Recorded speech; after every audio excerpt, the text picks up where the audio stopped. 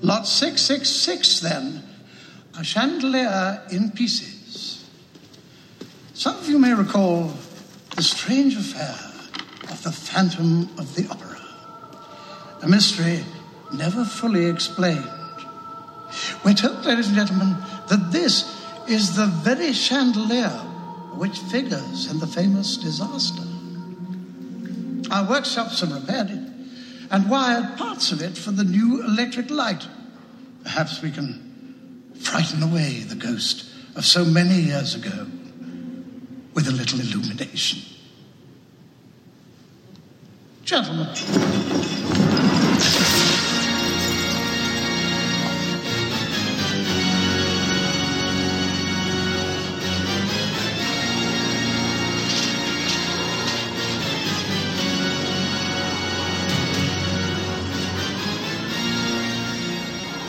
Welcome back to the show, everyone. Welcome back. Oh, goodness. So dramatic. A lot of drama. I love all the flair. Scott, this is a very exciting movie that we just watched. I hope you're ready for it. My name's Pete. And I'm Scott, and these are the movies that made us gay. Welcome to the podcast. We're going into December. Yes, we are. With our buddy of the podcast, Jackson Cooper. Welcome to the show. Jackson, hi, back. yay! Thank you for having me back. Oh. First musical I think I'm here for. Yeah, I believe so. Shocking, because I know that you're a big on. musical theater gay. Yeah. We've never Musical got you theater for a musical. gay, yes. Your good friend Pickens came on for Chicago. That's right. Yes, yeah, indeed, yes, fantastic episode. Oh my god. The movie today. Sure. We got to our Phantom of the Opera episode, directed by Joel Schumacher, written by Andrew Lloyd Webber and Joel Schumacher, based on the musical by Andrew Lloyd Webber, Charles Hart, and Richard Silgo, which is based on the book by Gaston Leroux. Released December 22nd, 2004. All right. 19 goddamn years ago. I can't believe that. Wow, is that 19 accurate? years. Oh my God. This movie came out when I was a freshman in college. I don't want to hear about that. I mean, Phantom of the Opera. Phantom of the Opera, longest running Broadway musical in history, Just closed closed. in April of this year Yeah. after like 13,000 performances or something crazy like that. I mean, yeah. How much did it beat Cats Now and Forever? Oh, actually, it's there are still some long running Now and Forever. Chicago, which is still running, and Lion King. Cats is number 5. Oh, all right. 2, 3, and 4. 2 is Chicago, still running. Lion King, still running. Wicked, Wow. still running. And Cats was about half of Phantom of the Opera, about 7,000 performances. Oh, that's insane. Yeah, okay. Yeah. All right. all Yeah, I right. feel like Cats ended sooner or later than you think. I don't know. I remember when it ended. but not it was, exactly when I it was thought. like the late 90s when Sure. it went off Broadway. It's just because I remember Cats commercials on the television yes. in the very early 80s. And I remember being, and the whole Cats Now and Forever. So just to me, that was like so much of my life, but it was actually only a few years. But Phantom, on the other hand, that shit ran, like literally. Everybody ran has a forever. long storied history with this property, Yes. which makes Absolutely. it really fun to talk about on our show. I know the Joel Schumacher movie, it is very divisive with people. And Very what divisive. I find very fascinating about this movie, and I love movies like this, that this movie is the type of movie that gets under people's skin. Primarily people that are really into movie musicals, that are really into like musicals on the stage. There is something about the Joel Schumacher Phantom that just really, they just dig their toes into their high heels, which I find so interesting about this movie. Yeah. It's very divisive in the theater communities. There's a universal love of Chicago, which I think was 2002. Right. Yep. And then there's divisive love and hate over Phantom. And then I don't even think it was a divisiveness ran this deep until the movie version of 9 came out a few years ago. Well, and you're forgetting the 1-2 punch of Phantom comes out in 2004. Right. It does okay business. Like I don't think okay, it makes yeah. a lot of money. It was seen as a disappointment. We can discuss kind of But what was the second the part? massive budget. like buzz going into 2004 with it, but 2005, the producers and Rent like tanked. Yes, same year. Kind of. Those were big deals that they underperformed. And huge flops, both of them. Yeah. Saw both of them when I was in like 5th grade. Shouldn't have been seeing either of them. But I have a real soft spot for this movie, as I do the soft spot for the producers. And it really infuriates people, this movie. It's fascinating. No, it truly does. I mean, theater people too. They either truly love it and they go, oh my God, I listened to the soundtrack when I was a kid. I loved it. I grew up with it. And a lot of my generation found Phantom through this movie. Yeah. And then others just don't even know it exists or pretend not to know it exists. Right. Did you find it through this movie, or had you seen a stage production? I think we sang a song or two in like middle school chorus. I think we sang Masquerade in middle school chorus. All right, cute. Which no middle school choir should be doing 8-part harmony at all. No. And so, but Phantom felt for me as a musical, it felt too well known, and I was such a rebellious musical theater kid. I was like, I'm not going to love what everyone else loves. So it took me a while to get to this. But then I saw this movie and I loved it. I thought it was so fun to see this. And I went back and listened to the original cast and everything. It just felt so modern. It didn't feel like it was written, 2 decades prior and stuff like that. Scott, you didn't see the stage production until the two of us went. No, I went with you. I think I was trying to remember today. I think it was probably 2014 that I saw it. Mm-hmm. And we drove down to San Diego to see it. So, I mean, you have a long story history with Phantom of the Opera. Well, let me tell you. Let's hear it. The first time I saw the Phantom of the Opera was in 1990. I was in probably the 8th grade, and my sister was in high school. And when they figured out that no, she must have been in college. No, she was in high school, because I was literally in the 8th grade. So they figured out that with her student ID, we could get a student discount on the tickets. Yeah, rush tickets. Yeah, rush tickets. And so it was the Los Angeles production. It came here. It was at the Dorothy Chandler Pavilion at the Music Center in downtown Los Angeles. And my mom was just really excited to go see it. And she was like, Amy, you have your student ID. Let's go and we'll grab some cheap tickets. So we went, and I think she just took my sister and my mom and maybe my aunt, and they went.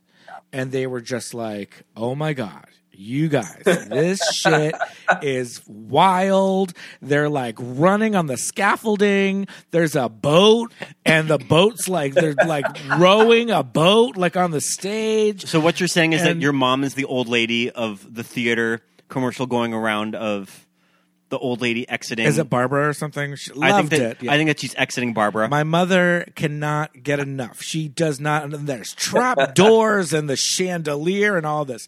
And I'm like, that sounds really cool.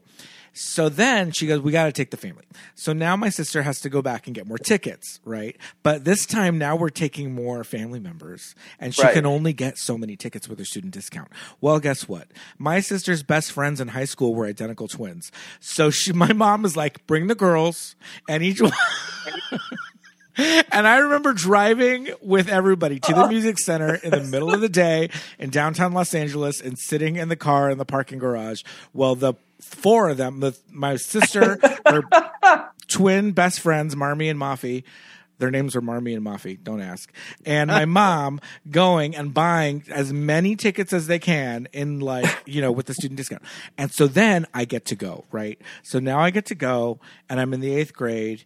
And, I'm wearing my finest, Z Cavariccis and, rayon, Zach Morris shirt. And we're at the Dorothy Chandler Pavilion. And this theater is big. It's a big theater. It's like the Staples Center. It's, giant, right? Still there, right? Oh, yeah. Still there. Right next to the Almond Center. Yeah. And when I tell you we are in the nosebleeds, we are as high up as you can go, and it's like Dodger Stadium upper deck. It's that steep. Yeah. So Sure. like you're trying to walk down, you can't see the ground in front of you because you're so high. Yes. And the stairs are so steep, and we're like Yeah. going to our seats, and I'm just like, oh my God. And Thrilling is suddenly not optional. no, yeah, gone. At that point. Right, Yeah. right. And so then I get my what do you call it? The book, Your playbill. the playbill, Playbill. the playbill. And I see, Christine, and her name is Dale. Remember, her name is Dale. And we went during the run. The Phantom was Robert Guillaume. And listeners, if you're not familiar with Robert Guillaume, he was a television actor. I'm sure he did a lot of stage work, but we knew him in the 80s. He was Benson, right? Okay. So Benson was a sitcom in the 80s. Benson was a spinoff of Soap. And on Soap, Benson was the butler for like the rich family that Katherine Hellman was like the matriarch of, right? He is so well liked because he's funny and he's acerbic and he would talk shit to his bosses. So he gets a spinoff. On Benson, now he is the head of who's like in charge of the governor's mansion for like the governor of some mysterious state. And this show, Benson, lasts for 7 seasons, and he's the main character. And the other big thing, and we loved Benson. We thought it was so funny. Did he ever get to sing on it? I think he did every now and then. But the big thing, Because I think he was in the wasn't he in? I think he was in the first black production or revival of Guys and Dolls. right? Yes, If I'm not mistaken. I Yeah. believe you're right Yeah. about that. Yeah, and I was going to say, listeners, if you're not familiar, Robert Guillaume also is black. He's African American, and he's the Phantom of the Opera. And I think he did like maybe a month in L.A. And we went and we saw his final performance, and I'll never forget that guy was so excited to see Benson, and it said in the playbill that it was his final performance. And yeah, man, it was wild. There was people running on the scaffolding, and there was a damn boat, and there was trapdoors, Yep. and there was everything that they said, and the chandelier, and I was just like amazed. Okay, but then this is the first time I'm seeing a live stage production of a musical, and I'm just sitting there thinking to myself, "Yep, they're really singing every word. Every word. They're doing it. Every goddamn They're word singing in this everything. is sung. I'm 12, Even in the I'm movie. I'm 12 or 13. Yeah, so I'm just like, but okay, still. Yeah. okay, I guess this is what's going on. I don't know from anything. So it was the first musical that you saw on stage? a then? big production like that. Yeah, Sure. I'm Wow. I'd seen like What a good one to start out the with. Yeah, nativity totally. at like St. Stephen's. I was in like the nativity play, but like that doesn't count. So yeah, this was like the first big like show in LA, and that was really like my mom saw that, became obsessed, and then she was just like, "We live in Los Angeles. There's theater here, so like let's start to go see shows, right?" And then we did. We saw the producers, and Yeah. we saw Hairspray. We saw all the big shows, But yeah, and my mom proceeded to see it. Gosh, I don't know how many more times. She took my younger brother, who's Scott is your age. Yep. Was the Phantom of the Opera for Halloween. I've Probably heard stories of like how obsessed. fourth or fifth I was grade. Phantom of the Opera for Halloween, but I didn't really have a lot of connections to the musical. That I don't think that I'd ever really listened to songs for it. Of course, I was familiar just with Phantom Mania, Right. But I was maybe just drawing from the original monster movie of Phantom of the Yeah. Opera, Right, which right, is right. interesting. I'll have Well, to. and go ahead. I'll have to see if I can find the Halloween costume that we took. Like, I have to find pictures we of my took brother. like a translucent or like a see-through mask, and we like spray Sure, painted because it. they do those masks Oh, okay. that look Yeah. like that, but they're clear. I think it was usually, probably yeah. my Halloween Paint it costume white. when I was in the 4th grade, I think. Yeah. But I mean, I didn't really grow up on a lot of like going to theater a lot. Actually, that's not true. My mom did get us tickets to go to the Alberta Bear Theater in Billings, but Phantom never came through. Like we would see stuff like Annie, The Music Man. I remember going to Renton High School. So I did go to occasional theater when these traveling productions would just go to like the Midwest. Okay. But Phantom kind of No. skipped over us. So we had the soundtrack on cassette tape. Eventually, we got it on CD. My sister and I each got a T-shirt with the glow in the dark Phantom Mask logo. Yeah. On the one side. My mom got a sweatshirt, and this was a big deal because those T-shirts at the time were like $40. Yeah. In like 91. Yeah. So that's like, all right. I think I got one for my birthday. I think I went for my birthday. Might have been why we went for me. I remember a core memory of just every time I was in somebody like either an aunt's house or a neighbor's if they had a were piano. slightly older, maybe a little more middle class, like in their CD collection, it was, Peter, Paul, and Mary, Carpenter, like all that stuff. And then everybody had the double disc original London cast recording of Phantom. Yes. It was the weirdest thing. Like, even if you weren't a musical person, you had that fucking double disc Phantom of the Opera. Absolutely. And I remember the iconography of the mask was so just like dominated, again, Halloween costumes and stuff. Even though when you go and watch the Lon Chaney, original, he has, I think, a full mask on in that one. So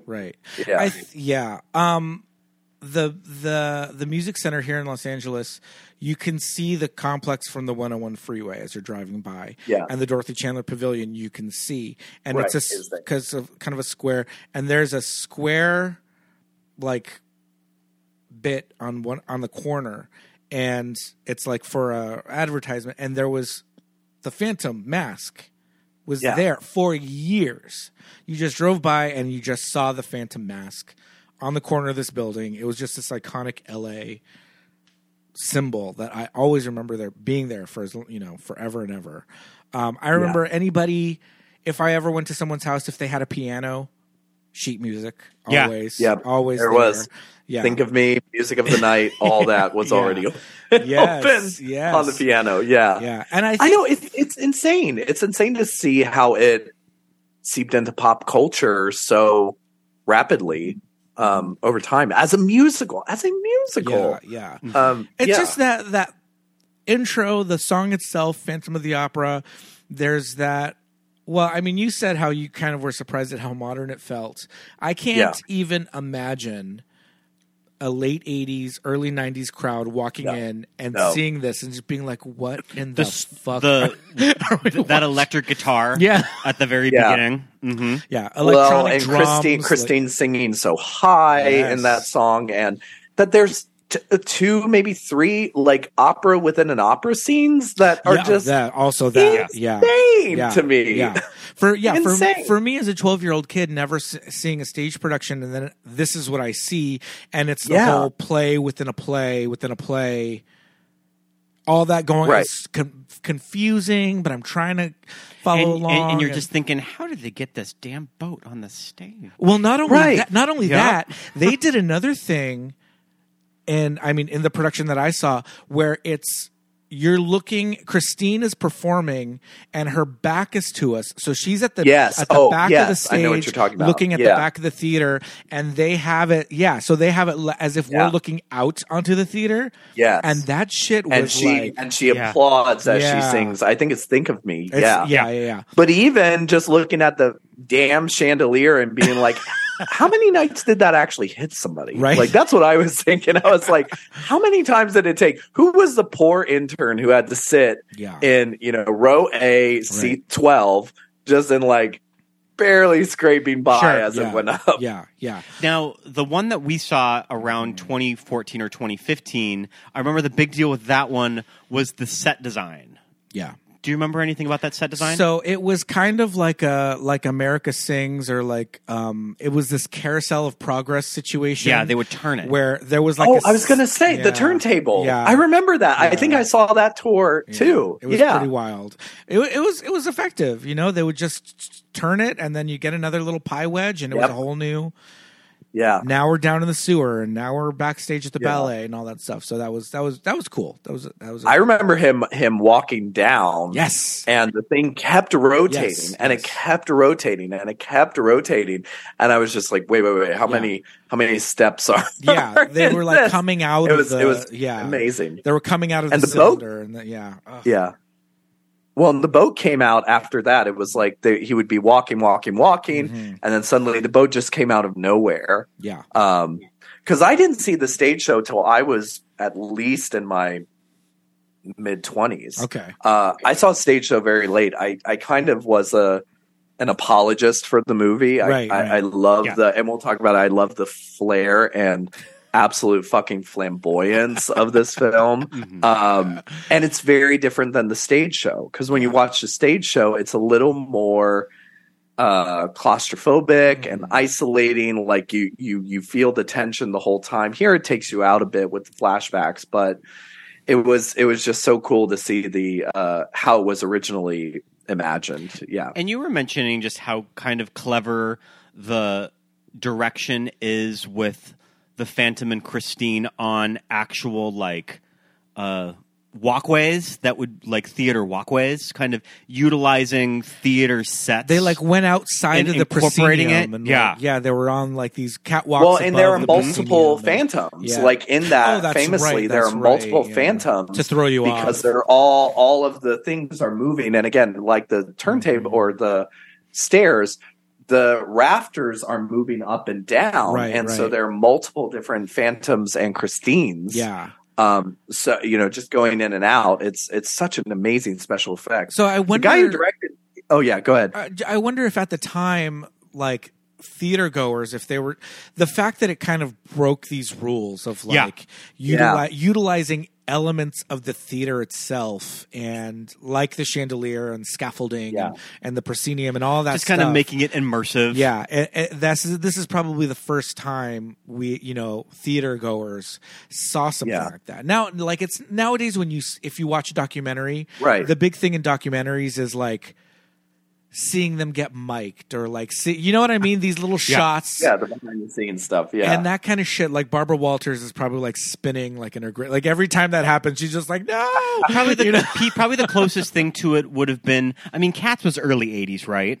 Yeah. It's like Cats the was- cats coming out in the audience and right. jumping into like audience members' laps. Yeah. Right. Yep. Yeah. So so they're getting used that to this fourth wall break experimental- was never a thing, and the guy who directed Phantom was this guy Hal Prince, he directed the original, or I think he produced the original Fiddler on the Roof, and did all of Stephen Sondheim stuff. So Sweeney Todd, not Sunday in the Park with George, Little Night Music, like all these things.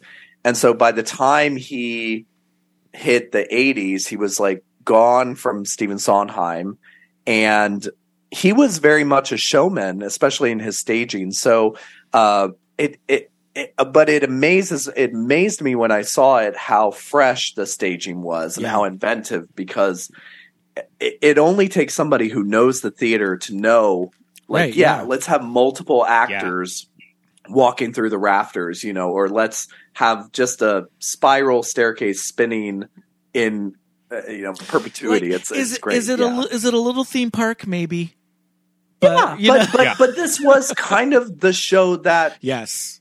I don't want to say this was the show that started theme park, but this was let's call it what it is. It was a tourist show. It was a show that everybody knew, that brought people to New York. Everyone who went to New York, you went didn't to see necessarily Phantom. have to be fluent in English to enjoy it too. I mean, Like that's Cats. that's the thing about the wild success of Cats is that it just plays to a world audience. Yeah. And it's spectacle. I think that was Yes. something that was missing from musicals. Yeah. Because it was so serious, it was so literate, that I still think it's brilliant that in the first 5 minutes, not even 10 minutes, like in the first 5 minutes, the chandelier just comes right at the audience. Like immediately you have an adrenaline rush. Like that's brilliant to think of. No one would think of that except a genius. Yeah. It's great. And then Andrew Lloyd Webber writing this rock, classical, synth, pop, hybrid. What the fuck are we? Where are we? What it was so. But it was so good. It was such a good score. And isn't the whole deal with the Phantom of the Opera is that it was a traditional opera, and then Andrew Lloyd Webber kind of saw it and was just like, "This is awesome. Let's bring it to the London stage, and I'm going to retool the entire thing." Like, wasn't it sort of pre-existing before? From what I understand, there was pre-existing musical material. Yeah. I can't pinpoint what exactly it was, more so like a but traditional Andrew Lloyd opera. Webber definitely Yeah. did do what? Probably more so like a traditional opera. Yeah, and I feel like the Hannibal scenes are probably from that. You know, the Hannibal opera within an opera, the first one. But I'm actually not sure musically, but it would make sense, especially because. With all due respect to Andrew Lloyd Webber, he's never written anything fully straight through, with the exception of Sunset Boulevard, which came in 1994. Yeah. So 6 years after Phantom? Mm-hmm. So Jesus Christ Superstar, but Starlight Express was the early 80s, right? Which one? Did he do Starlight Express? He did do Starlight Express. Yeah. So I mean, like, I was that's what he listening would have to been that on coming the way off of. over. Yep. Yes, Ooh. I seriously was listening to Starlight Express on the way over. I mean, nobody can put on a show like Andrew Lloyd Webber. Okay, so here's the deal. This show debuts on the West End in '86. It comes to Broadway in '88. The tour starts in '89. Came to Los Angeles. So you would have seen the first major LA Yes, performance. Dale Christian is the Christine from the first U.S. tour, which I saw, and then I saw it with Robert Guillaume and another actor. Michael Crawford did it until mid '89 in the U.S. Yeah. And it took until what year did the movie that we're talking about today? 2004. Took until 2004. So, I mean, saying that it was in development hell for all that time is not a stretch, right? I mean, I have a little information about the development of the movie that had always been sort of intended for Joel Schumacher. It's always been around. Which I thought was interesting, that Warner Brothers purchased the rights to Phantom of the Opera in early 1989, like right when it hit Broadway in America, granting Andrew Lloyd Webber total artistic control of the movie. And despite interest from big A-list directors, Lloyd Webber and Warner Brothers instantly hired Joel Schumacher to direct the movie. Apparently, Webber was a big Lost Boys fan. Right, That he loved the he music just of really Lost liked Boys. I just read kind that, of yeah. I that love coolness that Lost Boys had, and particularly how he directed scenes kind of like music videos. Yeah. That Andrew Lloyd Webber was like, clearly like, this is who I want to do the movie. And Joel Schumacher and Andrew Lloyd Webber wrote the first pass at the script the same year in '89 with the intention of Michael Crawford and Sarah Brightman were going to re-rise the what a roles gag. from the original stage production. So it was going to be intended that, I mean, the proper Phantom and Christine were going to be the stars of the movie. And filming was set to begin at Pinewood Studios in England, July of 1990.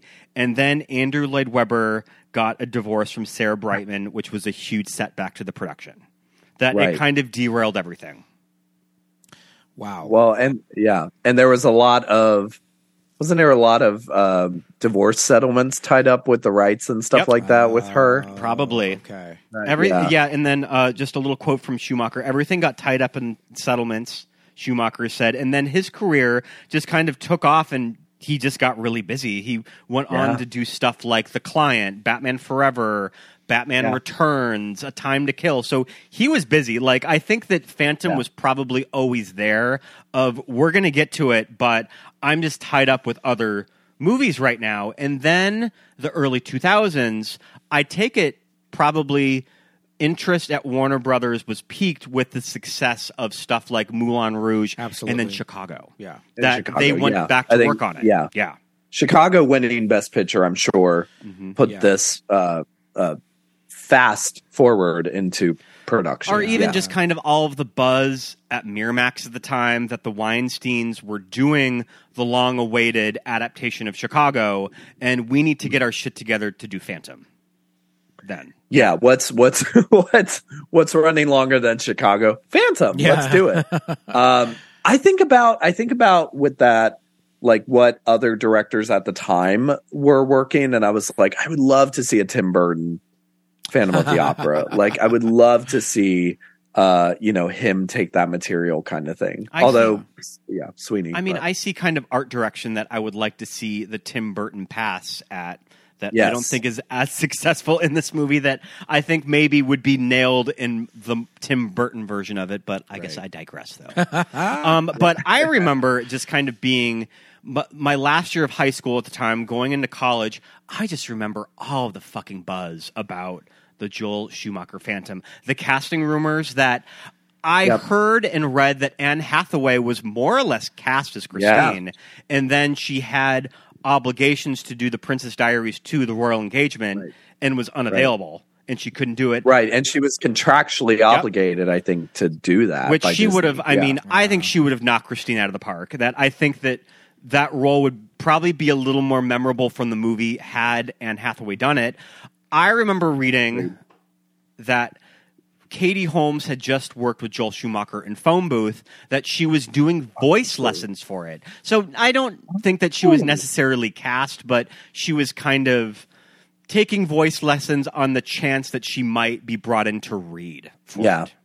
And I read about Hugh Jackman doing it because he was becoming a big star, Hollywood star. He had hit Broadway before he hit Hollywood, really, with The Boy from Oz, the Peter Allen musical. But but I think he was doing, what did I read? He was doing Van Helsing, he was right? doing Van Helsing at the time. Okay. Yeah, great. And we Which, see I how mean, that good turned out. trade-off. So. Maybe in the moment it seemed like the good career move to do, but on reflection, I don't know. I think that I was reading something or seeing an interview with Joel Schumacher that just said that it was really important for him to cast young. Like, he didn't want kind of middle-aged people like John Travolta in a role like Phantom. Like, he wanted it to be young and cool. And if you're familiar with Joel Schumacher movies, especially from his stuff from the late 80s or early 90s, I mean, he always wanted to appeal to the kids. And so I think Christine being like 18 years old, that was probably a big find, is Emmy Rossum, who was doing, I mean, she would have been coming off of like Mystic River and The Day After Tomorrow when they brought her in.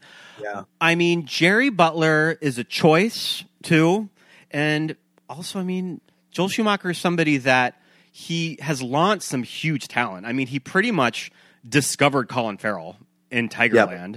Like, he really utilized Julia Roberts early in her career. And I think that was the idea of Jerry, I'll just say Jerry. Jerry Butler. I think that was the idea of Jerry Butler, is that we're discovering the new big movie star. Yeah, and it felt like at the time, I don't know what shifted in Hollywood, but it felt like at the time, you know, the actors took so much time learning how to sing, and there was a real value with that. Like Gerard Butler. Jerry, you know, he practiced for so long Music of the Night before he auditioned, and you know, and got cast, and he sounds great. I think he sounds fine in parts. Yeah, there are other parts that are Russell Crowe and Les Mis. I have problems with Jerry in this role. I have problems with his acting in this role. Yes, and that lends itself to the overall performance. He's making choices. I don't have a problem with those DSLs. Jerry Butler has got those lips for days. He's a fine looking gentleman. He's got a sensible bob in this movie. Well, I like the cutaway that you could notice in the Phantom's lair, that he has all of his toupees out. His wigs.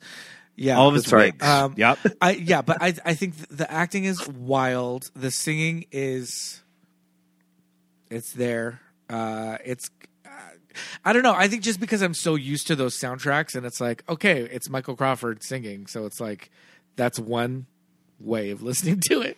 Yeah, and then there's the movie where I'm just like, and we were watching some special features, and Schumacher was just like, oh yes, you know, for the Phantom, I didn't want him to have a perfect singing voice, and it's like, okay.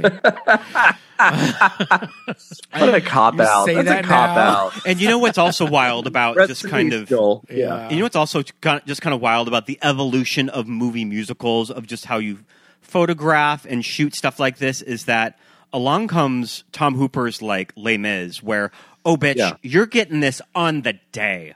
Like, we're not going in and dubbing all of this. We're using the audio of when we shot it. No. which is definitely a choice. It's a choice, and I think it just evolved with Hollywood being like, we're gonna do more naturalist acting and things like that. But I think, like, the vocals of this and the vocals of Chicago. I mean, there's no way Catherine Zeta-Jones really sounds like that in Chicago. I saw the bootlegs of her on Broadway in the Little Night Music. Yeah, it doesn't sound like that. But it made me miss that, like, hyper engineering of just everything, and also combining it with these massive visuals and production design where you almost didn't think about the singing because you were like, I'm just like, this is cutting away every 30 seconds. There's a river now, and Patrick Wilson is tied up. And I want to talk a little bit about Joel Schumacher and the choice of him as director, because, like Scott was saying, his early movies definitely have a look to them, right? If you look at, I mean, not quite St. Elmo's Fire, but if you look at, The Lost Boys and Flatliners, they're just very dark, and there's flowy, gauzy curtains, giant and smoke everywhere. And they always had big, like, lots with big windows and flowy curtains. Well, it was very deep. His movies are very deep. Yeah, and there's a scene like that in St. Elmo's Fire, actually. So there is kind of like these, flowing, gauzy curtains and smoke and steam, and very atmospheric, right? And then I feel like this movie, and I don't know if it was just the time period that it was shot in, that it was this weird era of, like, post CGI, but like pre, like, realism. So, like, we were saying that all of the black and white stuff.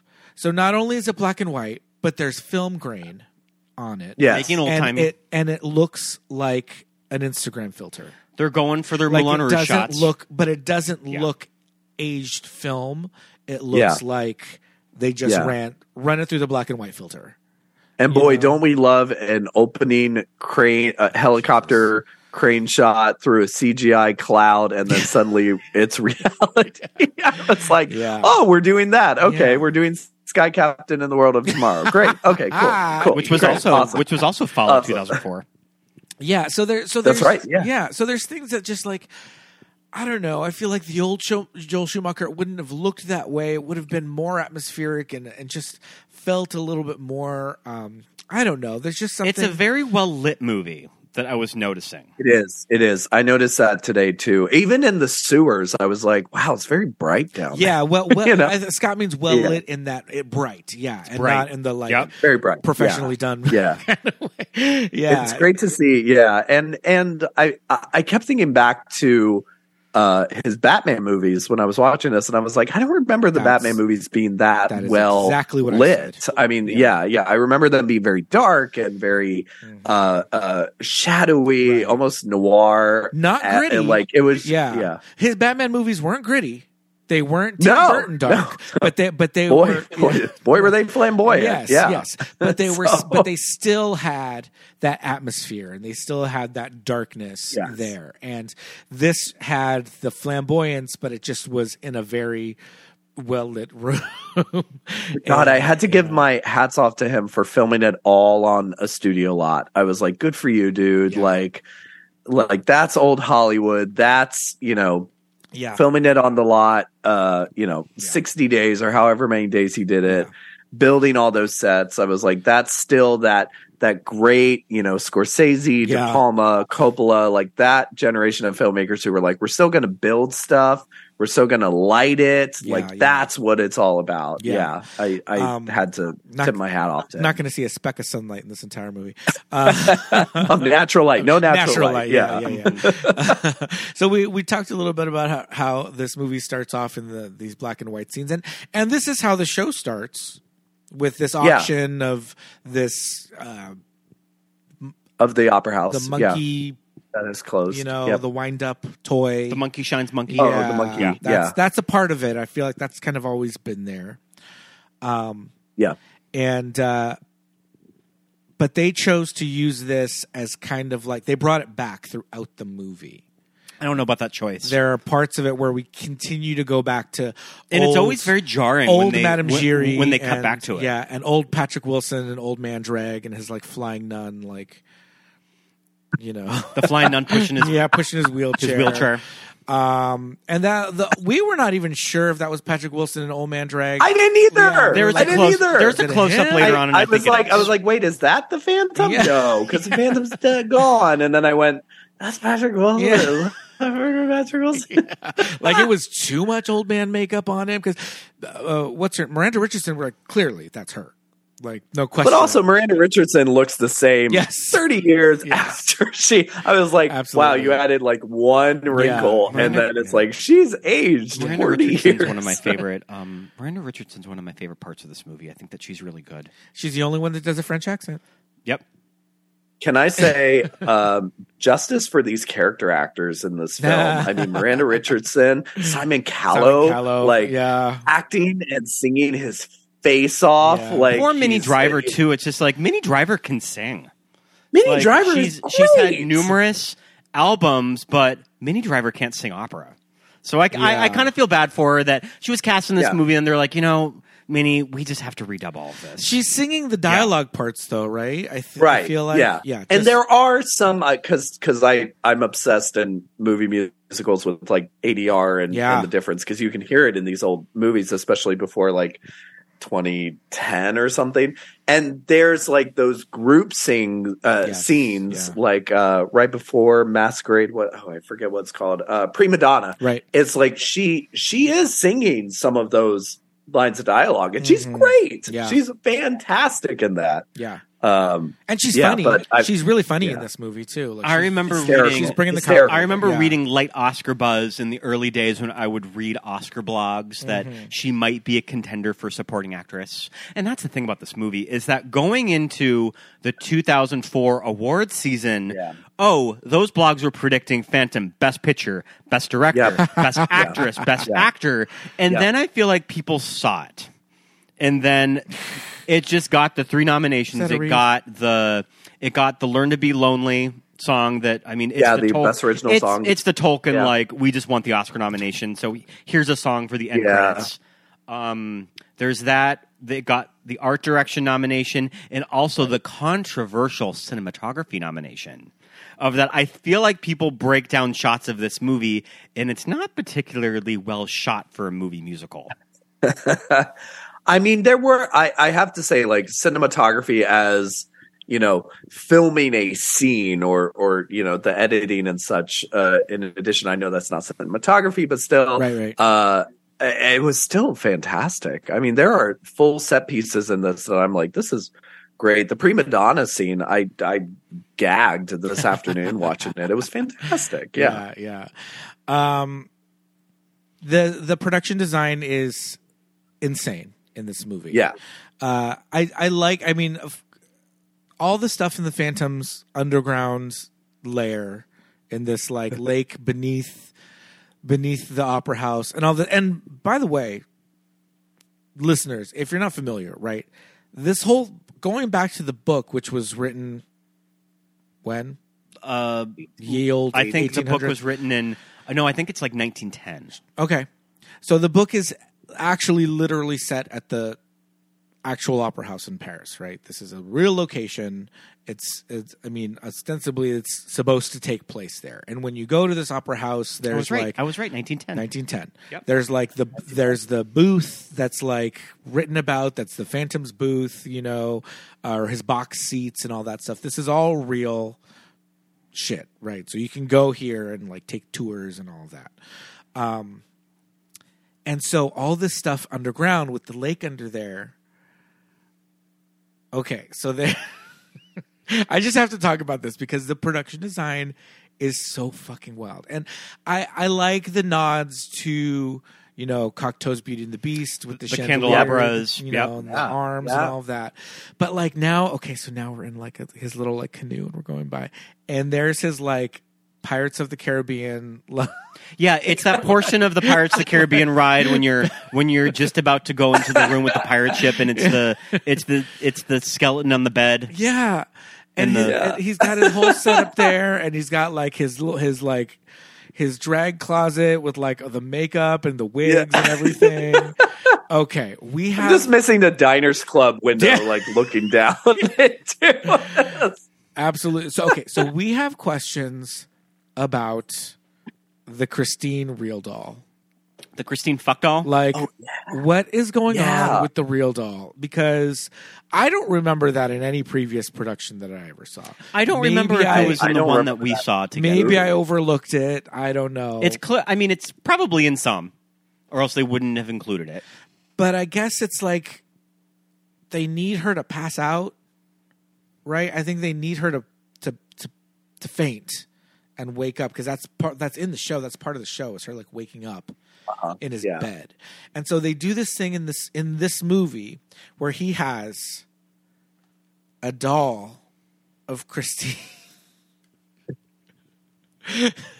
and in some shots, it's actually just Emmy Rossum just like doing her whole like mannequin on the move. Yeah. Like don't move, Emmy. Listen, not the worst one night hookup grinder I've had. So But, yeah, absolutely. but in other shots, it's literally a mannequin. It's a with, mannequin. like, no legs. Towards the end of the movie, it's a mannequin. Torso. Like what's happening? So it's that was kind of funny. Okay, so then the other thing is, as Christine, the character of Christine, is talking to Meg, her fellow like ballerina. Meg is like she knows about her like disembodied voice, giving her voice lessons. Meg's on board. She's just like, all right, you hear him. Is he here tonight? Is he in the room with us? Sure, whatever. But Christine's whole thing, right, I think it's the ghost of my father.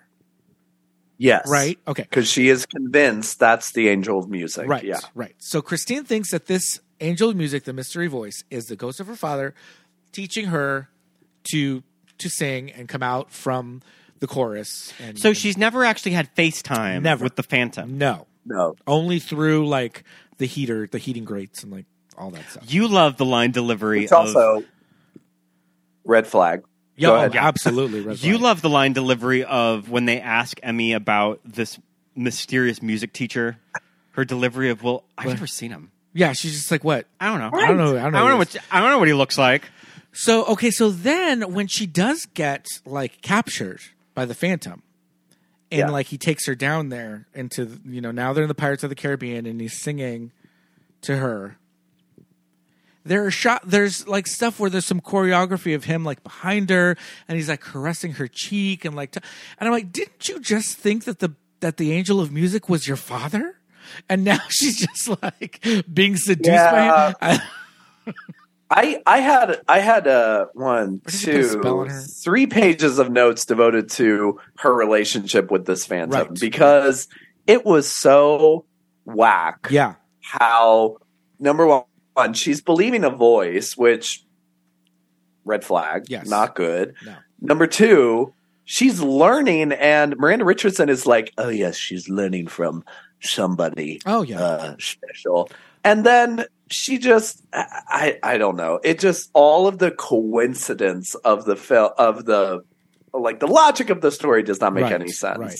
Well, I think that's why they added that stuff about Miranda Richardson, like rescuing him that from whole the flashback, freak like show. validating Madame Curie why knows she what's up. did it, and you're like, Yeah. wait, what? Where Yeah. is any of this coming from? Well, I think it's to justify the fact that Madame Giry is just like, oh yeah, by the way, this is his rent. This is his paycheck every 2 weeks. He lives here. He gets paid on the 15th and the last day of the month, not the first. And, Yeah. And essentially, the Phantom is the we're matching his 401k. Essentially, the Phantom is like the failure to launch from the opera house. That he's just like the grown ass kid living in the basement, Absolutely, yeah. wanting to be paid per Just month, will not move out and does nothing. But she the whole time is just like, this is how it is. So you still want to work here or not? Because these are the terms. So I think that's why they're like, for a movie, I feel like they're like, why the filmmakers are just thinking the audience needs to understand why she is so keyed into what's going on with the Phantom. When the question I wanted to ask was like, why is he suddenly interested in having her when the benefactors come in and say that they're going to by the opera house. Like, why is today the day? Right, you know, like in theater, you're like, why is today the day that you do something? And the benefactors are buying the opera house, and then the Phantom is like, okay, today's the day. Right. She performs, and Miranda Richardson does too. It's like, that just sets it all off, and you're like, then she would never have performed, and if the opera never changed hands, opera house forever. Yeah. I mean, I take it that the Phantom was just waiting for the right moment. She's ready. And she's ready. He was giving her these like clandestine. It was going to happen eventually. Voice lessons. All right. Can we talk about his opera? His opera. The Don Juan. Wild. Yeah, the Don Juan, which I was like, this is better than anything else in the movie. But for a minute, at that point in the movie, I was like, oh, finally, music that's different than the music of the... it was different music, and that felt refreshing. But then all of a sudden, it was like, oh, we're back to think of me. Yeah, I remember in the stage version, and I think it's during. Maybe it's not during Masquerade, but they do that thing, and musical theater people, sorry, but they do that thing where it's like this chorus, but of like different songs, but they all kind of like join together. Yeah. For a big crescendo. A medley, right? They do this medley, and I don't know that did they do it in the movie? I don't know that they did it, or they did it at a different spot. But in the stage production, it just works so well, and it's just so like there's something about the way Andrew Lloyd Webber writes these essentially pop songs, right? And it's that formula of where he has good hooks. You know, he's got these hooks that you're just like you key into, and you're just like. It makes your brain knows what's coming, and like, and you can just and there's like an emotional response to stuff like Music of the Night or Memory from Cats. Yeah. So there was just something about this one particular medley that's done. It's now I'm gonna look it up. We'll keep talking, and I'll look through the No. I think you're right because they do sing Masquerade, and then. They sing like a "Think of Me" thing, and then the Phantom enters. Is that when you're talking? What you're talking about when the Phantom enters? For that, I'm going to pull up the soundtrack and figure it out. What are some of your favorite tracks from this? Oh God, I love All I Ask of You. No, I think the book is like the script. That's. Sorry, I was going to say, what's the book? Is the book like the script? Right, the book is the script. Yeah, yeah, the book is the script. Yeah, Or what's your favorite song? All I Ask of You, I love. Mm-hmm. Okay. Which is the scene they sing in the Patrick Wilson and Emmy sing in the snow. Yeah. I will say, watching it this time around, Music of the Night hit differently. I've always really liked Music of the Night. And okay, so I'm I was a newbie Phantom a theater goer when I was 18 years old, and I saw this movie with my friend Jessamine in college.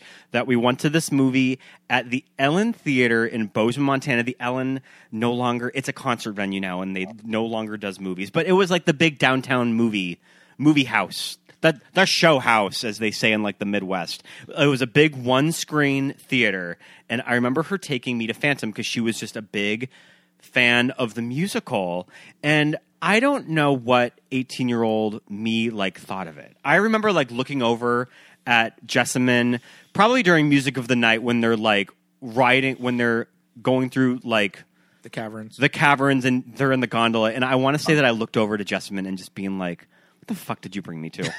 That I think that I felt like, "What is this? Like it's crazy." Yeah. Which, to be fair, like that is a total natural reaction for like Andrew Lloyd Webber, just because his movies are a lot, or his musicals are a lot. Yeah. And I don't think that I really came around to this musical until listening to the soundtrack after I saw the movie.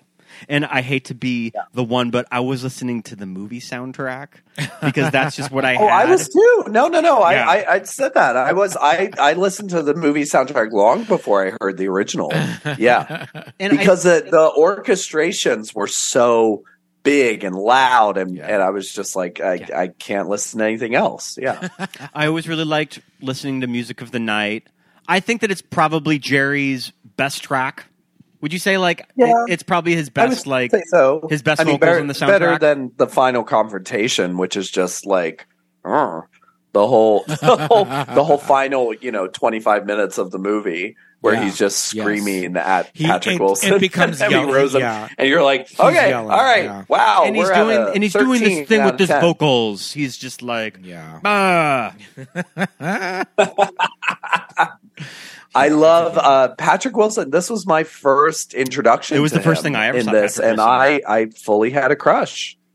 Sure. And I was like, I'm glad he's turning from, Fabio prep school to Haunted House Daddy in The Conjuring a few years later. So, Patrick Wilson came from the stage. I think that one of his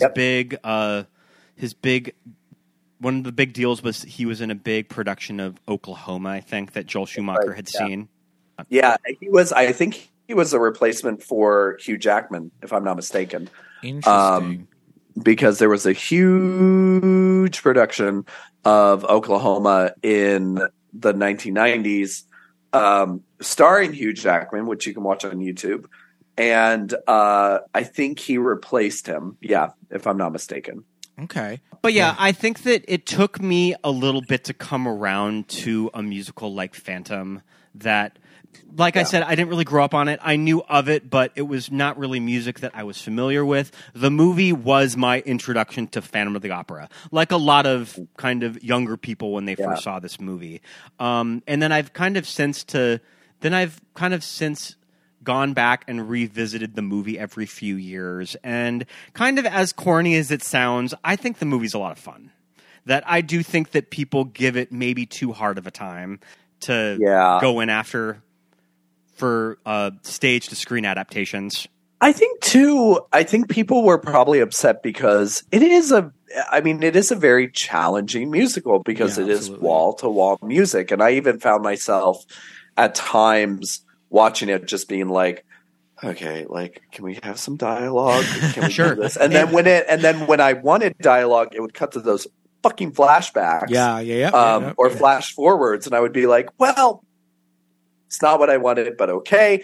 So I think people are expecting a more, I guess, kind of like Chicago, which opened it up and sort of, flesh out the characters more, added different dialogue than what was in the show. Mm-hmm. So I think people are upset that there's so much singing. I hate to say that, but I think people are really upset. And I think, too, that happened with Sweeney Todd. Into the Woods, a decade later, And where people hate. They love to bitch about that movie. Into the Woods. I love it too. I think it's great, but people hated it, or theater kids, because they were like, "There's so much singing," and you're like, when you do Into the Woods, it's all singing. It's all singing, Sweeney Todd as well. It's like Sweeney Todd is all sung through.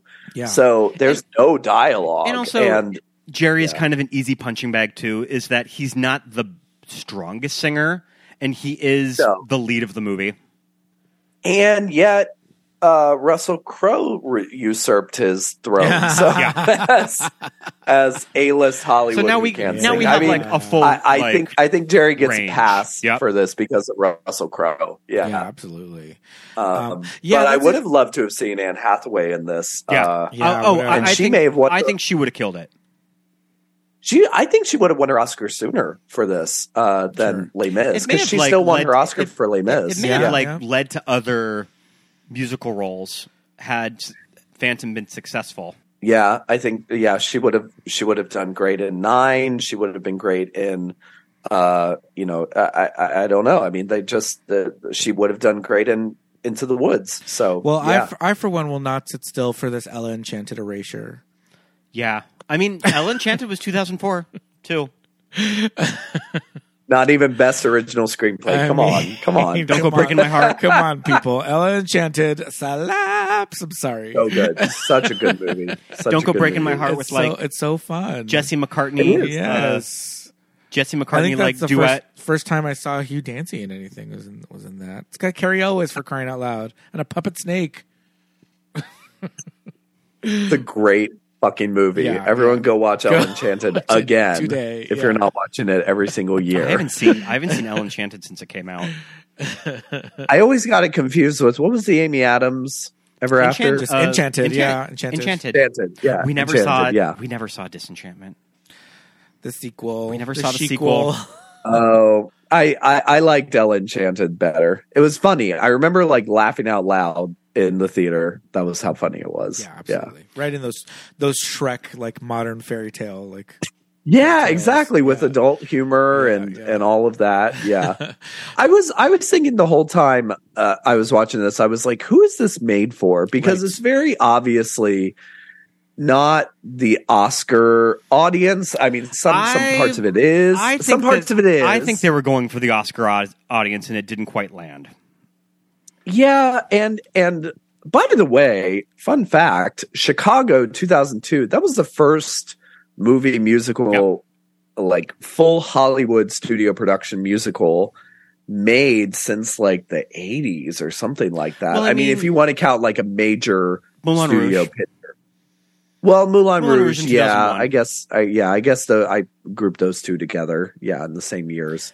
But it was just like so long between when something was not when a movie musical was nominated for an Oscar, right? It was like the last time was maybe Fiddler on the Roof. Oliver's Best Picture win in the late '60s was the last Oscar-winning musical to win Best Picture. Yeah, and then Fiddler on the Roof was I think 72, 74, and then no other Oscar musical. Grease had minor success with Oscar, but it was just song, too. Right, yeah. And it was kind of like a popular favorite, too. That just kind of moviegoers loved Grease. Right. It would have been wild to have seen Joel Schumacher do this movie in the late 80s. That I want to see that movie. Yeah. With Sarah Brightman and Michael Crawford. Michael Crawford. I knew a girl in my junior high, and her claim to fame, and she was rich, and her claim to, like, she was the girl that her family donated a computer to the school. We were like, oh. That her claim to fame was that when she saw it, she saw Michael Crawford in her stage. Oh, okay. Oh, and I saw Michael Crawford. Who did you see? Oh. Yeah, and I was like, well, I saw Benson. He's on TV. Yeah, right. Michael Crawford's him. Not on TV. He's great. Getting into playground fights with the girls. That was what I was doing in junior high. About which was the better performance of Phantom. Yeah. But Andrew Lloyd Webber didn't do a lot of, famously, he didn't have a lot of movie versions of his musicals. There was Jesus Christ Superstar in the 70s. And he was always really hands-on with all of them, right? He is, and so it'll be curious. I mean, I know I think they've started filming, but the Sunset Boulevard movie has been talked about. That's not. I don't know if the Sunset Boulevard movie's going to. I know. I'll believe it when I see it because I've been hearing about it since I was at 6th grade. So is Evita Andrew Lloyd Webber? Yeah. Yes, and Oliver Stone wrote the screenplay for that. So. You know, it's and I love Evita. And Evita I think had that movie too is phenomenal. Evita had the type of success that I don't think it was fully embraced critically. It wasn't because of Madonna. Because she was too big of a star. No one took her seriously. Yeah. Speaking of Evita, we were talking about Antonio Banderas kind of really lobbying hard for Phantom. Taking voice lessons. Did he really? Yep. I didn't know that. There's some performance that he does with Sarah Brightman. That would have been amazing. You know those performances that they do for like just stage whatever those the actors benefit stuff, all that kind of stuff. There's one on YouTube of him and Sarah Brightman singing Music of the Night or something, and I don't know. I feel like he just kind of it's giving Antonio Banderas. I think if any actor is to rival Joe Schumacher, I think it's Antonio Banderas. Because that's the other thing I'm thinking. If they didn't go for, if they didn't want to skew younger, if they were just like, let's bring in the best people for this. Maybe it had to have been Antonio, because who else would it have been? I remember hearing rumors here's a phrase not heard on the Joel Schumacher Antonio Banderas Phantom set. Hey, can we do more? Yeah. Can you just bring it up? Can you just do it bit? A little bigger? Is that? I remember. Oh my God. I remember reading in the Premiere magazine fall movie preview, I remember the image that they printed, that they put in the print, was Christine and the Phantom on the boat. That was the first image that I saw of this movie. That I'm like, Sure, yeah. oh, bitch. Yeah, I think Like, I see. I think I remember. this Phantom's image. coming out in December. Yeah. And I remember reading a pull quote from Minnie Driver where somebody on set was just like, is this, Joel, like, is this too much? And he told them, like, well, sweetie, like, nobody paid for Under the Top. Like, so Joel really knew how to put on a show. Not Under the Top. I need to start using that. Like that's going Yeah, into I my like that. phrase book today. Nobody's. Well, paying for I Under the love. Top. I mean, I love the flamboyancy of this, and it is. I was like, only a gay man could direct this. I mean, Yeah. truly. Yeah. And it made me honestly, I was thinking while I was watching it, it made me like really appreciate Batman and Robin, Batman, Sure. like his movies, because I was like, oh, okay, he has a flair for the theatrical, and I would love to see a Joel Schumacher. You know, he submitted a script for a chorus line. He wrote The Wiz. Right, And right, so right. it's Sparkle. just crazy to me. I was like, of course, this man would be perfect for musical theater because it's so big. And he wrote Sparkle, too. You wrote what? Sparkle? Yeah, Sparkle, Car Wash. I think you Yep. wrote Car Wash too. Yeah. What a fascinating career, too. Of that, when you really look at his filmography, that he made all sorts of movies. Like, I mean, you can't even box him into he just makes these big flamboyant productions, because, like, he directed Susan Sarandon to, like, an Oscar nomination in The Client. He did A Time to Kill with Sandy and Matthew McConaughey. Matthew McConaughey's, like, big studio, like, debut was in A Time to Kill. Is The Wiz the only one of his movies that has that feels like an Est seminar? I don't think he has. I don't think he wrote any more of that weird. See our episode on The Wiz where we Weird culty where we stuff. get into that. Yeah. Yeah. I know. And when you read his quotes about his research, listeners, I'm putting quotes on research. His research about it, you're a little like, okay, all right. Well, there you go. But what would I have just given to just listen to a conversation with Joel and Diana Ross on the set of The Wiz, where they're just like, it's just like that seminar that we were doing. Talking about self-actualization. Yeah, talking about like self-actualization, all that bullshit. I mean, totally. Hey, you know what though? If Totally Joel, harmless if stuff, Joel yeah. Schumacher and Diana Ross give me any advice about anything, I'm taking I'm it. fucking taking it. Yeah. You know, because Oh, those for sure. two, yeah, Oh, for those sure. two idiots are at the top of their game in their field. So whatever they did it right. So if they want to talk to me about Est and living my self-actualized life, lay it on me. It's work for Give them. it to me. Yeah. Yeah. I'll pay good money to hear what they have to say.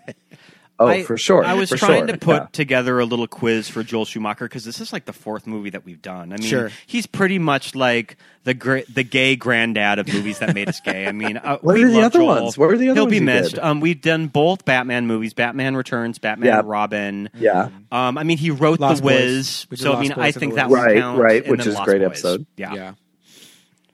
You haven't done Flatliners. We haven't done Flatliners. Not. Oh, love that movie. We That's a saw great film. we saw the remake. Okay.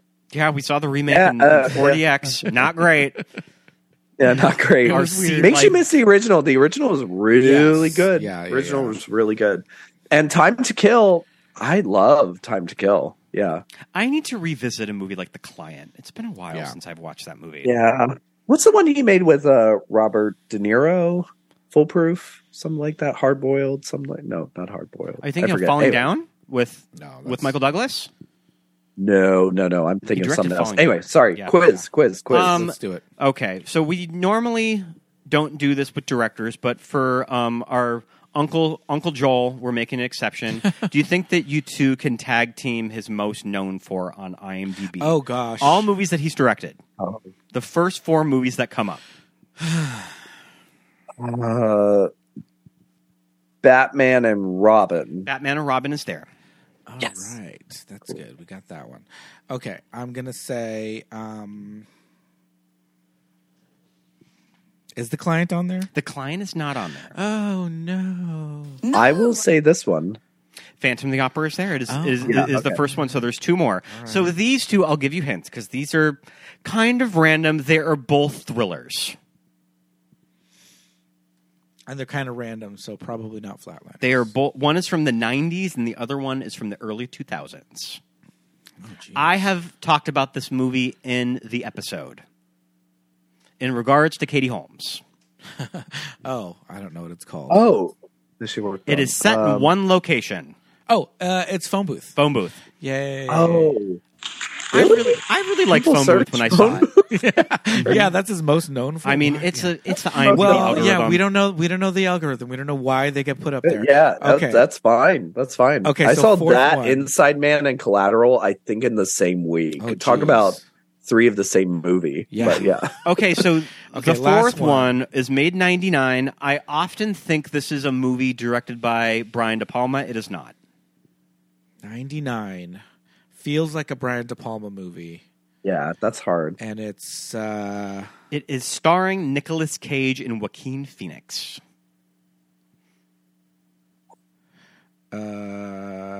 gosh. It is about a snuff film. Oh, that's not Hard 8. No. You're kind of close. Like Okay. number in the title. Oh, okay. There's a number in the title. It's about a snuff film. God. Oh, 8 millimeter. 8 It's millimeter. Yeah. Yeah. Okay. Whew. I'm kind of surprised Good that. job. Oh, Oh. one. There we go. There we go. Good job. Good night, Kind of everybody. surprised that. Surprised that a movie like The Lost Boys or St. Elmo's Fire aren't Yeah, there, just how are because those not- that just kind of launched so many careers, and I'm surprised that they're not. It's not like searched. For Yeah. fucking Search phone more, booth. For fucking But phone sometimes, booth. Phone booth. sometimes Why? IMDb is weird.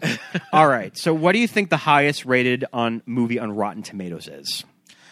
Oh, gosh. That's a And hard it is at 80%. 80% You Joel didn't Schumacher get any movies directed movie. in the 90s Schumacher. that were that well received. Mm-hmm. Okay, so it's not a 90s movie. It is a 90s. Oh, it is a 90s movie. Oh, Okay. I've talked about it in the episode. I want to go back to 8 millimeter. No. No. Oh shoot. Phone Booth was 2000.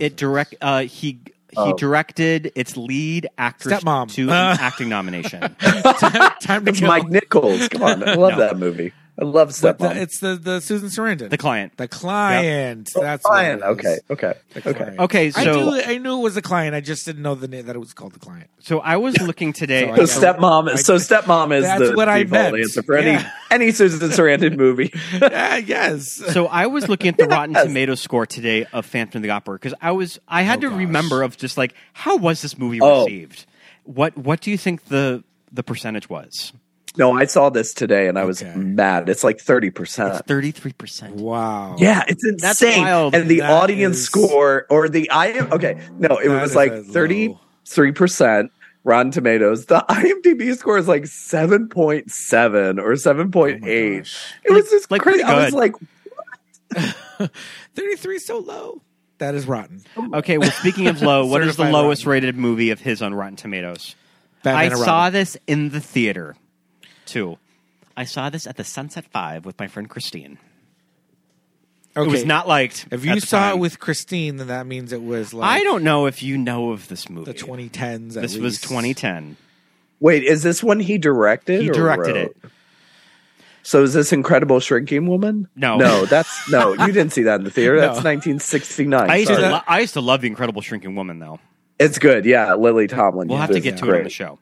Okay, so it's 2010. So this was 2010. This has a hot shot cast of like Emma Roberts, Chase Crawford from Gossip Girl. Jesus.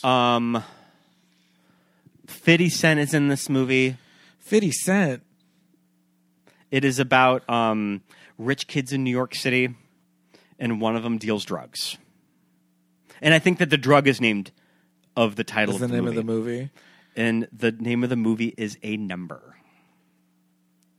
It's not 7. I don't think that you two have seen this movie. No. It is called 12. 12. No, never. So 12 was never. kind of a That big movie. flop that came out of Sundance in 2010, and it has really weird narration by Kiefer Sutherland. Yeah. Okay. Okay. And nobody remembers this movie but Yeah, me. no. It's based on a book that was kind of this, it's Nick McDonald, and he was kind of a hotshot teenage writer at the time, and he wrote this book called 12. Okay. Yeah. Okay. Not familiar. One of those. Nobody remembers it. And wait, what was the question? That one was It's his lowest Lowest movie. rated. lowest rate. So 3% on Rotten Tomatoes. Wow. But is it one of those things that was only reviewed by like 5 people? No, I think it was. I think it was Wow, like. I mean, it that's- had a lot of big actors in it. That's crazy. But anyways, I 3. saw it in the theater. Oh. Maybe it's not 3% bad, but it's not great. Sure. What do you think is the highest grossing movie of his career? Highest grossing movie. Grossing. It's got to be the first Batman. Yeah, it's gonna be Batman Forever. Batman Forever, $184 million. Yeah. I mean, Batman Forever was a huge was a deal huge when it hit, came out. yeah. Oh yeah. Yeah. Oh yeah. Well, and because it was like who everyone was so excited about, like who is going to take over after Tim Burton, and then they said Joel Schumacher, so they were the hype got even higher. Yeah, Did you see Halston on Netflix? I did. I loved Halston. Do you remember who played him in Halston? Gosh. Oh, I thought he was kind of underutilized. Like I wanted to see more of him. Was it a Culkin? It's a Culkin. It's Is Rory. Rory? Was it Rory really? Culkin. Was it Carrion? Rory Culkin, The youngest. the youngest, and Rory Culkin is in 12. Oh, too. how about that? So we kind of Or he had worked got with Joel, knew that. him. Okay. Wow. who I think had Okay. since passed away when they did Okay, Halston. Halston. And Rory Yeah. Culkin, if you're not familiar, listeners, is in Scream 4. Yeah, he's in Scream 4. Right. Yes. Okay. He's in Yeah. Scream 4, and I believe that he is in You Can Count on Me with Laura Linney. Okay. I think that's Rory Culkin. Was Okay. he the son? Yeah. Oh, that's right. Yeah. Last question. Can you think of the famous music video that he directed? Huge song from the 90s. Oh, well, it was something over Broadway, right? Was the band? No. It is a tie-in to one of his big movies from the 90s. He did. It was kind of one of the main songs off the soundtrack, and he directed the music video. Was it a U2 for Batman? No. No. Close, though. You're very close, Pete. Was it Kiss from a Rose? Kiss from a It's Rose. Kiss from a Rose. Kiss from a Rose by Seal. He directed the music video. Oh my God. I Wow. mean, great song. I feel Great like song. I feel like the video is probably just one of those things where it's a bunch of clips from Batman and then like very very literal, like a grave and like and like a rose Yeah. and like Very, and very seal. close Yeah. shots of the guitarists with strobe lighting. Yeah. Yeah, absolutely. Oh, okay. So okay, that's good our for him. That's Love our it. mini Good Joel for him. Schumacher quiz. Okay, sweet. Yay. That was a lot of fun. Yeah. All right. I think as a queer filmmaker, you know, he should be appreciated and yeah. remembered. Yes. Out Yeah. at the time, he was kind of Yeah. living his gay best life, and he was Yeah. directing major Yeah. Hollywood movies, and nobody really thought anything about it. Too, Yeah. like it was kind of not. I mean, I'm sure it was a big deal for him. That I'm sure that Sure. he had setbacks because he was an out gay man, but it never really led the conversation with him directing movies. No, and he knew how to use movies and design and all that stuff too. I mean, I know we lost him before, you know, sooner than we wanted, but like I was thinking about like what would he have made next, you know? Like Yeah. it just would have been so great to see him do One last big movie. do what? One last big movie. I mean, Ridley Scott's making movies Yeah. in his 80s. Right. It was like, what would a Joel Schumacher Apple TV funded Yes. movie be? You know, or something Yeah. about like, you know, being queer in the 80s and 90s. Mm-hmm. Like he could have made a movie like that. He could have made Halston. He Yeah, could have made absolutely. something Yes. like a remade Breakfast at Tiffany's, you know, with Ryan Murphy. Like it just would have been, he Yeah. would have done so great in this Yeah. time. I think that one of his big last directing credits was I think that he did the pilot for House of Cards. I think. he did like 2 or 3 episodes of House of Cards. That was yeah. kind of one of the Yeah, last that's big movies or big pieces of direction that he did. Yeah. Yeah. Which makes sense. I mean, that's very big and in a sense flamboyant. Right, And right. he just he's missed. And hey, justice for those Batman movies. They're so fun. They're so fun. I think, the Batman movies have definitely had this kind of like almost like the Star Wars prequel movies where people that grew up on them just have this affection for them because Yeah. that's the Batman that we knew. That was our Batman when we were kids. Yeah. And so now we take ownership of it. Yeah. And they're they're corny and they're campy, but that's what makes them fun. I mean, Uma Thurman is just so good. good. Like, Yeah. That's the type of Batman that they were going for. That's exactly what they were going shooting for. Yeah. That style of comics and the 60s. Yeah. In the 60s TV show. yeah, absolutely. Yeah. So And it's great to see that they unearthed the deleted scene of him and the giant bat on YouTube. Supposedly- making out with that big old Supposedly, bat Kevin puppet. Smith has a full cut of Batman Forever. That's what He claims that. allegedly Yeah, has allegedly. been going Yeah. around Hollywood. Yeah, Allegedly, he has the director's cut of it. All right. yeah. Alamo Drafthouse, LA. Come on, get on it. One night only, secret screening. Let's go. Yeah. Is there anything else that we need to talk about for Phantom? Oh gosh, I feel like we got all my notes. Where are my notes? I'm good. I mean, justice for these character actors. Miranda Richardson, Simon Callow. Yeah, I don't think Simon Callow gets enough credit. Neither does Miranda Richardson for just being like great goddamn actors. Yeah. Miranda Richardson's really chewing the scenery here. I think that she's really fun to watch. Yeah. The other guy who came in and bought Kieran Hines. I hadn't really. I hadn't really seen Is him. that in Kieran Hines? Yes, it is. Oh my god! I didn't even. Yeah, I didn't even that's recognize right. I forgot him. about that. Yeah, they all got the wigs and the gray striped, gray, silver streaks in their hair and mustaches and all of this, fabulousness going on. But it is Simon Callow and Kieran Hines as the two former, junk men. It was singing their scrap fucking metal asses off, And like just- really, just their faces just like cracking open. Yeah, belting it's belting great. everything. Yeah, so good.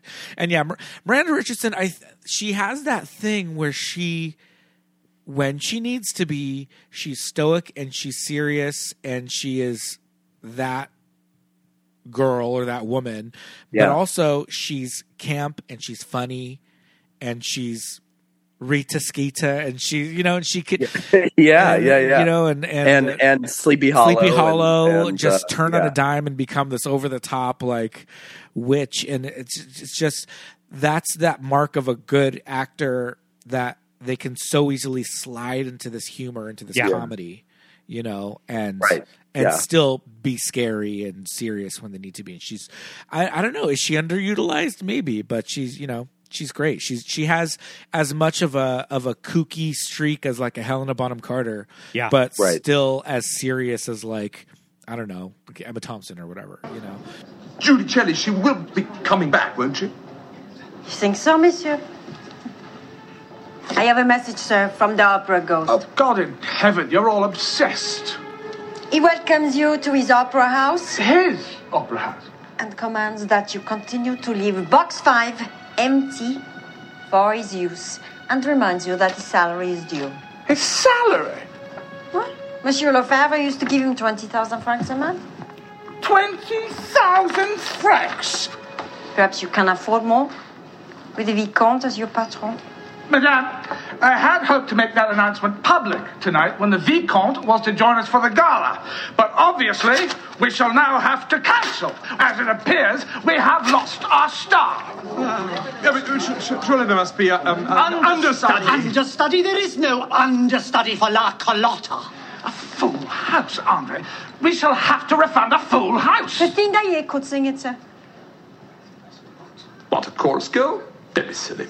She has been taking lessons from a great teacher. Yeah. So Twice, we love her. Twice Oscar nominated. Yes.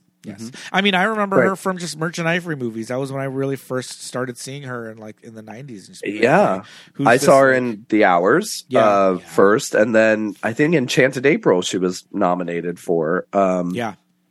She was. And she's great. And then Sleepy Hollow. Like I was a kid watching Sleepy Hollow, and I was like, good. "Wait, that's her. That's Her, and Simon Cowell. Yeah. My God, Ace Ventura: Pet Detective. You're like, oh my God, that's the guy, and he's hysterical in Ace Ventura. Her he's exposition so dump in Sleepy Hollow is Yeah. just like pro. Yeah. Like knocks it out of the park, home run. It's a hard clump of dialogue. And she kills it. she fucking kills it. Yeah. She's there. She understands the assignment. Yes. It's all every time. It's great. Yeah. And like we were saying, this movie set in Paris, everybody's just doing English accents, and Miranda Richardson's like, I got this. I'm going to do the French. I'm going to do the full character. Madame Giry is that much more French than everybody else in this entire fucking opera house. Can I add real quick? My favorite Joel Schumacher story is George Clooney was on, I think, Graham Norton, and talking about, like, you know, being directed by Joel Schumacher, and he always was on a God mic. Sure. Mm-hmm. And so he was just like, from a God mic, he was like, okay, George, you're really sad. Your parents just died. And action. And so the whole time I'm just like, Simon, Miranda, not big enough. I can't hear you. It's just like hearing this gay, like very flamboyant gay voice, just on a God mic, just like, I need more, Minnie. I need more. Yeah. Mm-hmm. No one paid for Under the Top. Yeah, right. Yeah. Oh, my God. We didn't pay for Under the Top, Minnie. I remember Minnie Driver had a very sweet tweet about Joel Schumacher when he passed. Oh, good. Oh, good. Yeah. I remember she was full face delivering it all. Yeah. Absolutely. Before we end the episode, do we want to talk a little bit about the Phantom sequel that Pete and I have seen? Love Never Love Never Dies. We saw a stage production. The sequel, baby. In Los Angeles. Have you seen anything on Love Never Dies? Have you seen on the stage? I saw the pro shot, the pro shot of it. Oh, yeah. okay. I was an apologist for it. Yeah. I think It's there fun. was. I'm not saying like I listen to it every single fucking night. Yeah. But I mean, you know, You kind of knew what there were. you kind of knew what you're getting into when you walked into the theater with that one. Yeah, I was gonna say, like, if You you're kinda if you're surrendered to have a good surprised by time. anything that's it showing, like, you very obviously should not have been seeing the show. Yeah. No, I liked parts of it. There were other parts that were just like, what is happening right now? This is bizarre. I felt like I was tripping on something, like the That's Coney really cool. Island scenes. The Which Coney one? Island The Coney scenes, Island the sets they looked great. And also it was kind of industrial revolution too. That kind of led the set design, which I kind of liked. I didn't know the story going into it that it was like The circus. The Phantom was going to be like a stage mom. Yeah. Which I was just like, oh, okay. Like, so it's like full like toddlers and tiaras, like stage mom, which I was into. Okay.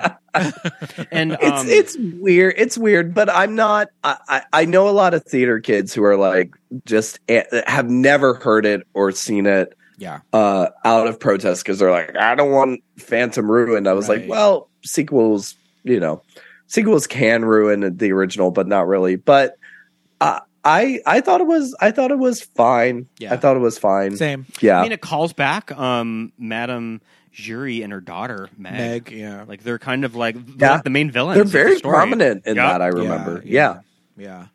So I mean, we're not telling listeners to boycott it or to go see it, but I mean, yeah.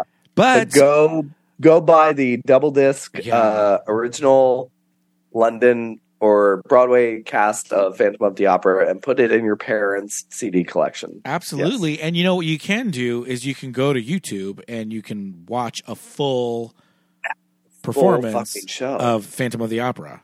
Yeah, I remember during the pandemic that they put all of those up. The show must go on, right? Isn't that the YouTube page? Yeah. Yeah. Uh-huh. Yeah.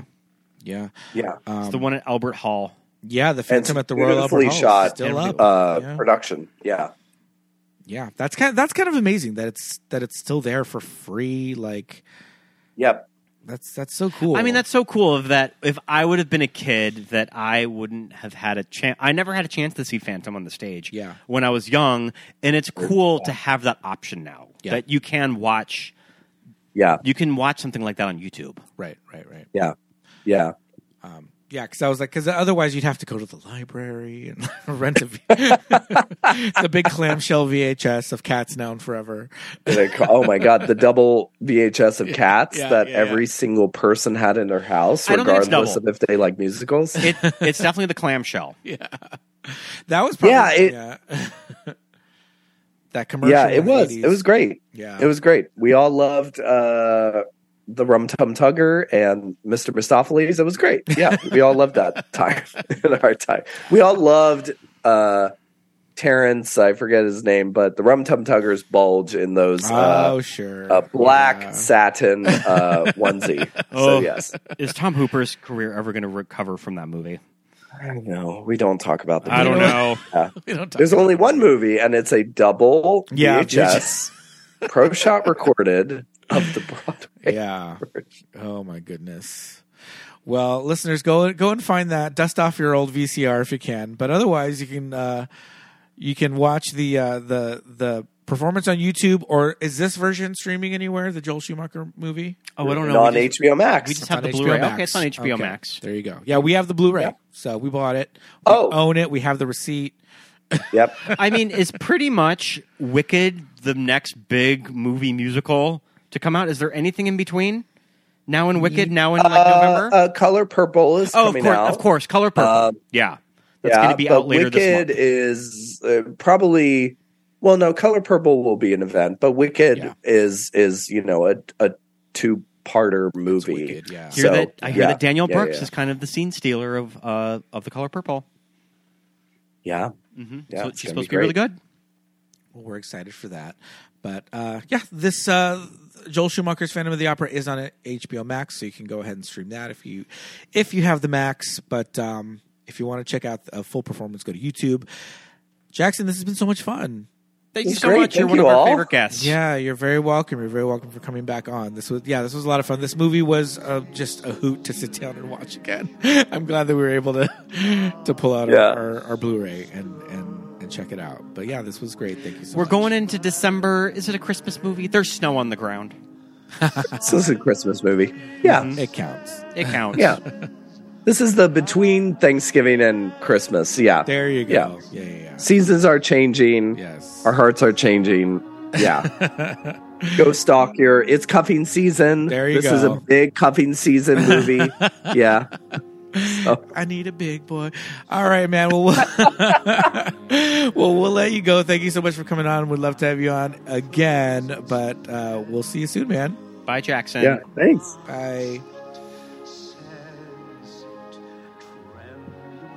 And thanks so much for listening, everybody. Thank you so much. We're going into the Christmas season, Pete. Yes, indeed. I can't not. Most smartest. I cannot believe that we're going into the end of the year and Christmas. Pretty much our last 3 episodes are all going to be Christmas-themed movies. Work. Yeah. I'm here for that. We're going to be talking about some fun stuff. Yeah, absolutely.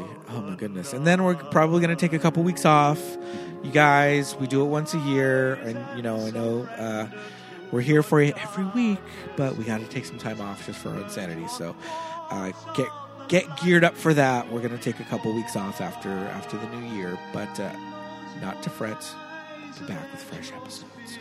But before that happens, I think it's just about that time. For Patreon shout-outs? It's time for some Patreon shout-outs. Let's hear them. We would like to give a great big hello and thank you to all of our patrons, including Kate. Kate's a new one. Pep is another new one.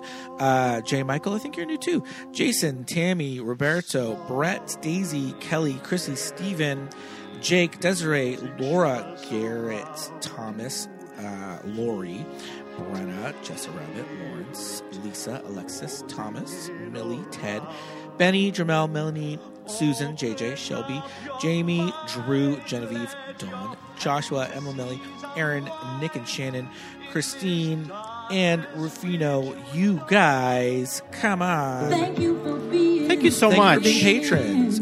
We just uploaded some great supplemental material on Patreon. We've got a brand new television, TV that keeps us gay. The Facts of Life. Facts of Life. That's up and running. And we just posted that. Yeah, we did. And also, we just posted a new commentary. We did a watch with us for the Never Ending Story. Yes, indeed. You've been screaming about it, and we've got Never Ending Story. It's a watch with us commentary. Not a full review, but you can sync up the track with the movie and watch along with us. We'll give commentary as the movie is playing right in front of your eyes. So it's super cool to do it that way, or you can just listen to it as a bonus episode as you would any of our regular episodes. There are over 30 commentary tracks on Patreon, and we're getting started with our brand new TV review show. Like I said, we've got The Facts of Life just up. We have an entire season of RuPaul's Drag Race All-Stars that we recapped. Tons of fun stuff. Yeah. So check out patreon.com. We'd love to have you. That made us gay. We'd love to have you. And all of your donations go directly to keeping the show on the air every week ad-free. Only one break a year for about 3 weeks. So come on. Get into it. We'd also love it if you would subscribe on any of your podcast platforms. It is Spotify Wrapped season. So if we're so nice to see us on people's Spotify Wrapped. We've been reposting those. If you have your Spotify Wrapped, and if we appear in that, just post it, tag us. We'll go ahead and repost it on our Instagram feed. And all that stuff is great to see. Apple Podcast listeners, Apple Podcast doesn't have a Wrapped, but Apple Music does now. So check that out if you're an Apple Music. They've kind of stepped up their pussy on the Apple Music. On the Apple Music. Yeah, front. So go check that out if you're an Apple Music subscriber and listener. I'll find the page for you if you want. It is George Santos. No, that's something else that's on my feed. It's Replay. It's replay.music.apple.com. And it'll give you your little Wrapped if you were feeling left out. But back to us. Give us 5 stars. Write a nice review. We would love to read it. Give us a 5-star review. Yeah, come on, you guys. Do it. It's easy. It's free. It takes 0 time at all. And, any reviews that get posted about us, we'll read on an episode. We're on all those socials. We're most active on Instagram, where we're at Movies That Made Us Gay. Also on Facebook. But if you like the short format socials, we're on all of those too at MTMUG Pod, X, Threads. We're on all of them somewhere. All those. Yeah, just find us. But we're most active on Instagram, and all of those get farmed out to the other ones. So follow us on those. Got lots to say, lots of fun memes, and lots of cool stuff over there. So if you want to follow our personals, feel free to do that. My name is Pete. I'm at Peter Lasagna on Instagram and X and Threads. I am Scott Youngballer on Instagram, and follow my letterbox. Yes, indeed. We watch all the same movies pretty much, so anything that Scott puts on Letterboxd, I'll have seen it. He saw Napoleon without me, but I was like, I'll let you go see that one. So until next week, everybody. Bye. Thanks for listening. Bye.